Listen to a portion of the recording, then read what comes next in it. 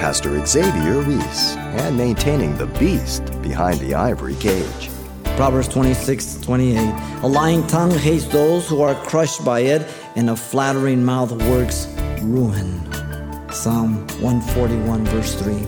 Set a guard, O Lord Yahweh, over my mouth. Keep watch over the door of my lips. Proverbs 21:23. Whoever guards his mouth and tongue keeps his soul from troubles.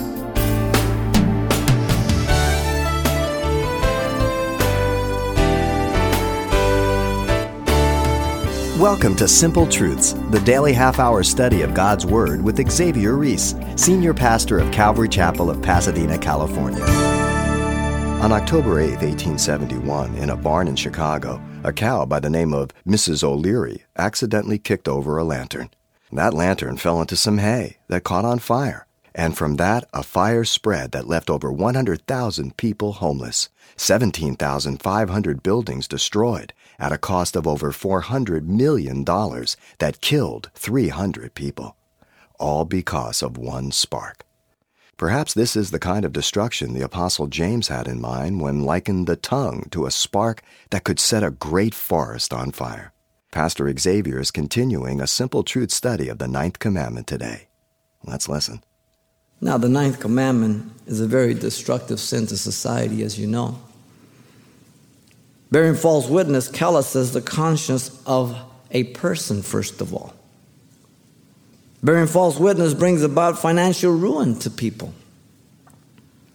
Bearing false witness mars the character of the person speaking it. Bearing false witness, when it permeates society, it brings about indifference to justice, objective truths, resulting in death to the conscience of society.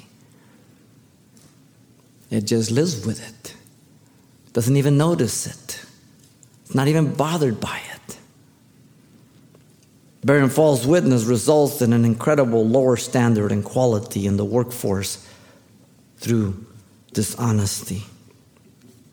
We already looked at you shall not steal. They're all connected.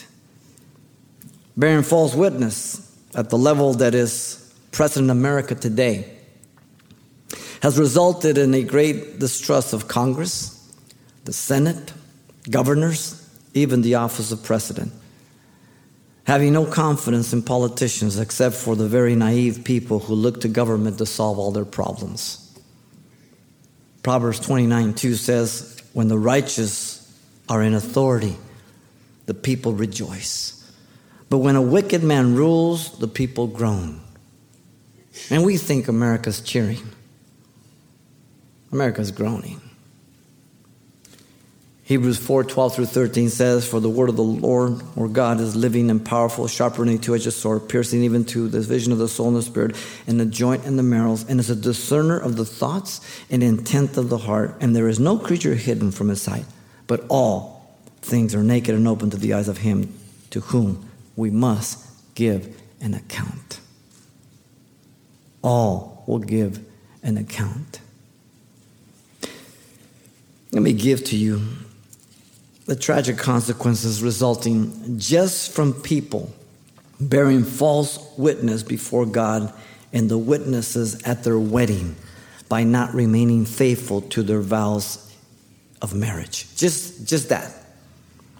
And these are statistics of June 12, 2007, so they're very recent. An estimated 24.7 million children, 36.3%, live absent from their biological father. There are almost 17 million children, 25%, living with their single mothers. 1.25 million, or 32% of all births in 1995, were out of wedlock. Today, nearly 4 out of 10 first marriages end up in divorce. 60% of divorcing couples have children, and over 1 million children each year experience a divorce of their parents. 1 out of every 6 children is a stepchild. There are nearly 1.9 million single fathers with children under 18 years of age. 4 out of every 10 cohabiting couples have children present. And of children born to cohabiting couples, only 4 out of 10 will see their parent marry. Those who do cohabit experience a 50% higher divorce rate. So much for let's try it, see if it works first. 26% of absent fathers live in a different state than their children. About 40% of the children who live in fatherless households haven't seen their father in at least a year, while 50% of children who don't live with their father have never stepped foot in their father's home. Children who live absent from their biological fathers, on average, are more likely to be poor, experience education at a bad level, health, emotional, and psychological problems, be victims of child abuse, and engage in criminal behavior than their peers who live with their married biological mother and father. Not 2 moms, not 2 dads. Biological. 1 genetic male, 1 genetic female.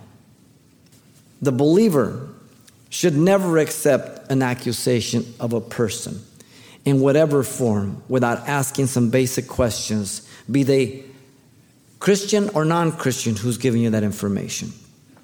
Ask them, do you know if the information is absolutely true? That'll put them on the spot. You're telling them, hey, I'm not in for gossip. Have you spoken to the person that you're talking to me about first? Matthew 18. Ooh, that'll stop them dead in their tracks. Ecclesiastes 7:1 says, a good name is better than precious ointment. Proverbs 17:4 says, an evildoer gives heed to false lips, a liar listens eagerly to a spiteful tongue.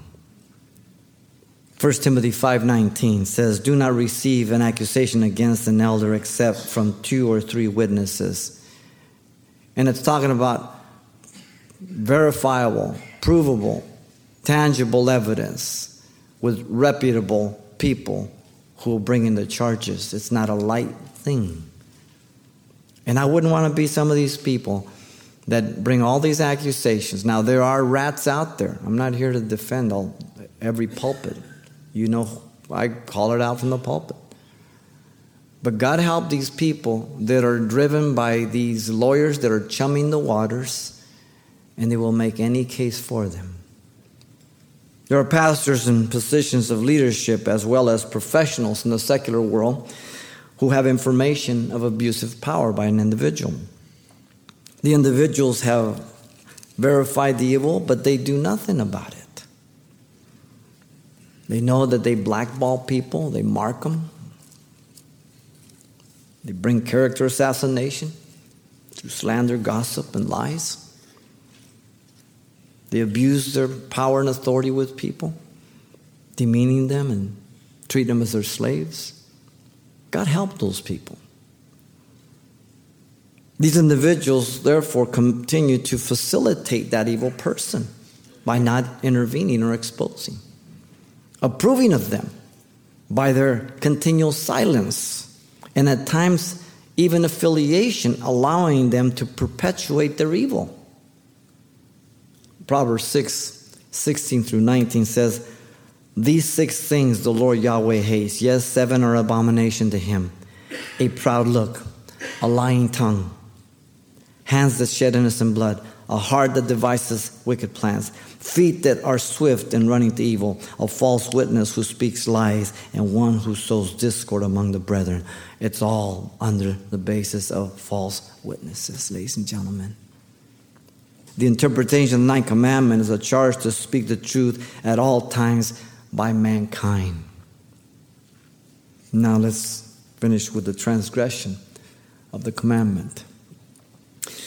The breaking of the 9th commandment declares there is no God. This is what it does. Whoever bears false witness declares there's no God. Ignoring all the evidence of creation because they believe either in evolution, in reincarnation, pantheism, existentialism, relativism. You keep the isms going. Your worldview determines how you live. Ignoring all the evidence of conscience When conviction of right and wrong occur as a child or a young adult, what do I do with it? When guilt of doing wrong comes and a person conditions their conscience and they keep doing wrong repeatedly, there's consequences to our heart, our perception. When at last the callousing of one's conscience fails to respond to right or wrong, then we've seared it, we've cauterized it, we're unable to sense anymore.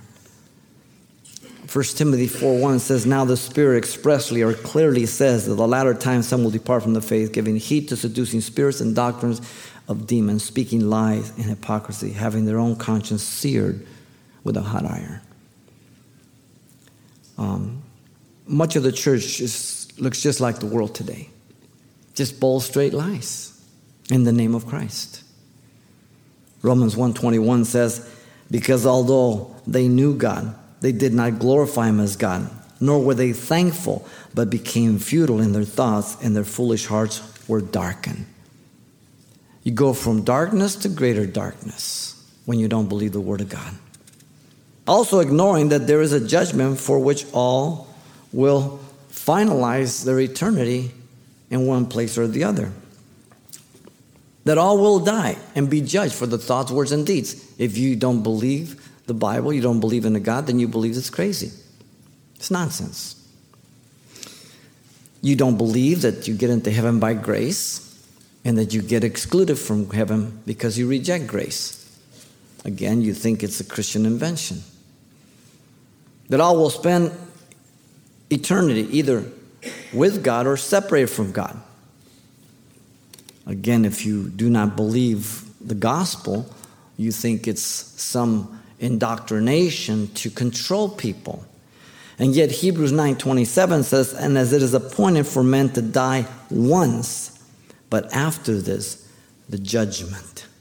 If you believe that there is a judgment after you die, then you live a little bit different. If you're a humanist, you don't believe in heaven and hell. You don't believe that there's an afterlife. This is it. Grab all the gusto you can, baby, because this is it. Ignoring the sacrifice of Jesus, God incarnate, for the atonement of the world. Rejecting the words of Jesus when he says, "I'm the way, the truth, and the life, and no man comes to the Father but by me." John 14:6. Even as Oprah in her program said, Jesus cannot be the only way. And a few faithful Christians got up and said, "You're wrong, Oprah." God bless them. She is awfully wrong. When Acts says there is no other name given under heaven or whereby we must be saved. Acts 4:12. Not Krishna, not Buddha, not Allah, but Jesus Christ.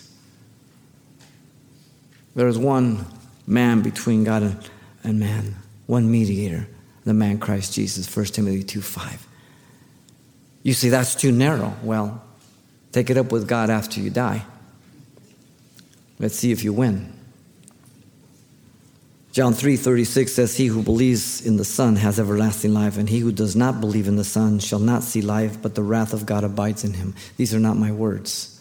I do not say that with a smack of the lips or any joy.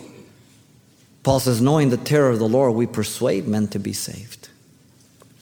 The breaking of the 9th commandment declares I have no responsibility of honesty or integrity to my neighbor because my worldview is tweaked. There's no God, right? Ignoring that all of us are created after the image and likeness of God. All of us are human. All of us are vulnerable sinners. Ignoring that all of us need one another. We are interrelated. We affect one another. We are interdependent. We need one another. Ignoring that it begins at home. We are duplicating ourselves in our integrity first in our children. We are to be the best examples as adults. Ignoring that it applies to a perfect stranger. Truth is objective, not subjective. And it always is to be the standard for all. Now, some asked, well, what if, like Corrie ten Boom lied about the Jews in the German time? Well, there's a higher principle there. You're protecting human life from evil men. That is not the standard. That's a little different. So let's take it in context. Character is what you are to be known for, not merely reputation. Listen to Psalm 15:1. It says, Lord, who may abide in your tabernacle? Who may dwell in your holy hill? He who walks uprightly and works righteousness and speaks the truth in his heart. Psalm 15, verse 1 and 2. It's been said that figures don't lie, but liars sure can figure. The Christian is not perfect nor sinless, and therefore he or she must be ready and willing to make things right when they commit sin against the 9th commandment. To admit my wrong, to confess my wrong, to ask forgiveness for my wrong, and to not repeat my wrong. That's the biblical definition of repentance. James 5:16, as you know, says, confess your transgressions one to another and pray for one another that you may be healed. The effective prayer or fervent prayer of a righteous man avails much. The Christian must not compromise nor tolerate the breaking of the 9th commandment, not by them, not by their wife, not by their husband, not by their children, not by their friends, not by the brethren, not by the church. Ephesians 4:25 says, therefore, putting away lying, let each one of you speak truth with his neighbor, for we are members of one another. If Christians can't lie, why is he telling them this? The Christian is to give evidence of their transformed life. There should be a great difference between a person's life before Christ and after coming to Christ. There should be plenty of witnesses on both sides confirming the change. There should be a consistency in their lives. Colossians 3:9-11 says, do not lie to one another, since you have put off the old man with his deeds and have put on the new man, who is renewed in knowledge according to the image of him who created him, where there is neither Greek nor Jew, circumcised or uncircumcised, barbarian, Scythian, slave nor free, but Christ is all in all. We're not what we used to be according to culture, race, birth, education, or nothing. We are Christians, and that is the priority. And we are to reflect the scriptures without exception. The Christian is to guard his heart against harboring resentment, bitterness, hatred for those who have maligned and hurt them. Because we still like revenge. Who doesn't like revenge? Raise your hand up so I can laugh at you. And my old sin nature? Amazing. It could be a wife or a husband. It could be a son or a daughter that hurts you. It could be a close friend. It could be a brother or sister in Christ. Ephesians 4:31 and 32 says, let all bitterness, wrath, anger, clamor, and evil speaking be put away from you with all malice. And be kind to one another, tender-hearted, forgiving one another, just as God in Christ forgave you. I am a debtor to forgiveness when there is repentance. You understand? And even when there isn't repentance, I release you because I don't want to live bitter or have my prayers hindered. You understand? But I'm waiting for confession so there can be full fellowship. The Christian must guard the beast behind the ivory cage, a name some have placed on it. It's great. They did a series here, the one time we put a mouth, it was open, and you saw in the darkness 2 eyes. That's the tongue. It's the beast behind the ivory cage. And God has put 2 safety doors, your teeth and your lips. It's so vile. The tongue has destroyed more people than any war. More than all wars put together. James puts it this way, James 3:3-8. Indeed, we put bits in horses' mouth that they may obey us, and we turn their whole body. Look also at ships. Although they are so large and are driven by fierce winds, they are turned by a very little rudder wherever the pilot desires. Even so, the tongue, here's the application, is a little member and boasts great things. See how great a forest a little fire kindles. And the tongue is a fire and a whirl of iniquity. The tongue is so set among our members that it defiles the whole body and sets on fire the course of nature, and it is set on fire by hell. The source of lie, false slandering, is hell and Satan. Jesus said to the Jews, your father is Satan. He is a liar from the beginning. For every kind of beast and bird and reptile and creature of the sea is tamed and has been tamed by mankind. We can tame Shamu, but we can't tame the ivory beast behind the ivory cage. But no man can tame the tongue. It is an unruly member full of deadly poison.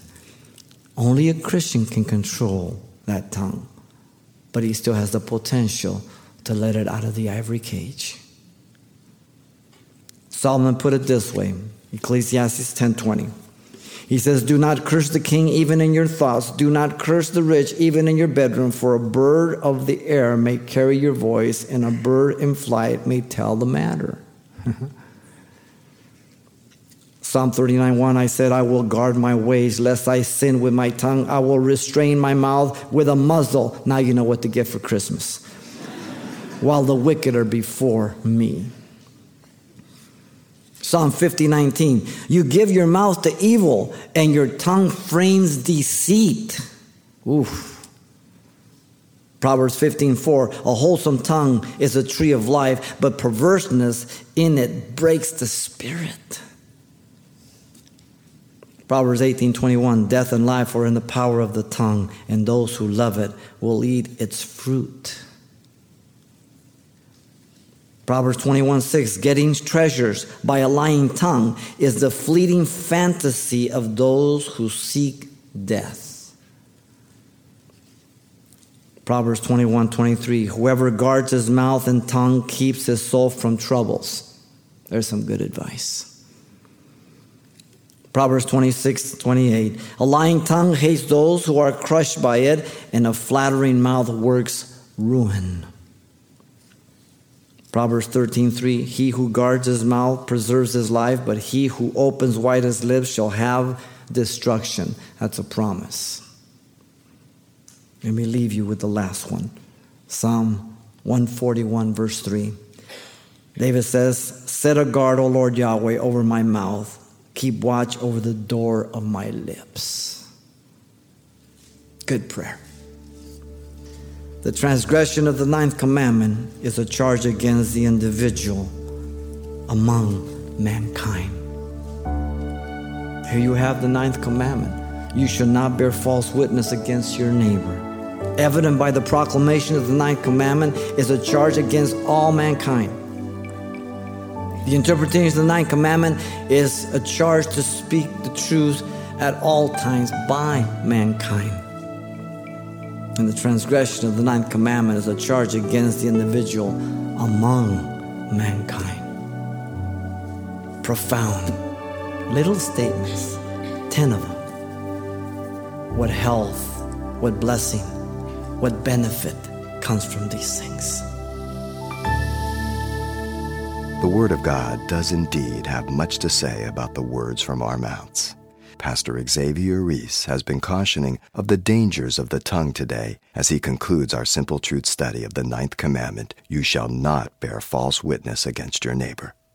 Now, just before we close, let me quickly mention that copies of today's study, titled The Simple Truths of Integrity, are available on CD for just $4. And this will also include everything Pastor Xavier shared the last time we were together as well. And the title to ask for, once again, is The Simple Truths of Integrity. Or you can mention today's date. Now, you can request your copy by writing Simple Truths, 2200 East Colorado Boulevard, Pasadena, California, 91107. Or to make your request by phone, call 800-926-1485. Again, that's 800-926-1485. Or the address once again is Simple Truths, 2200 East Colorado Boulevard, Pasadena, California, 91107. And thanks for mentioning the call letters of this station when you get in touch. This helps us track the effectiveness of this ministry in your area. And then join us for more Simple Truths next time with Pastor Xavier Reese.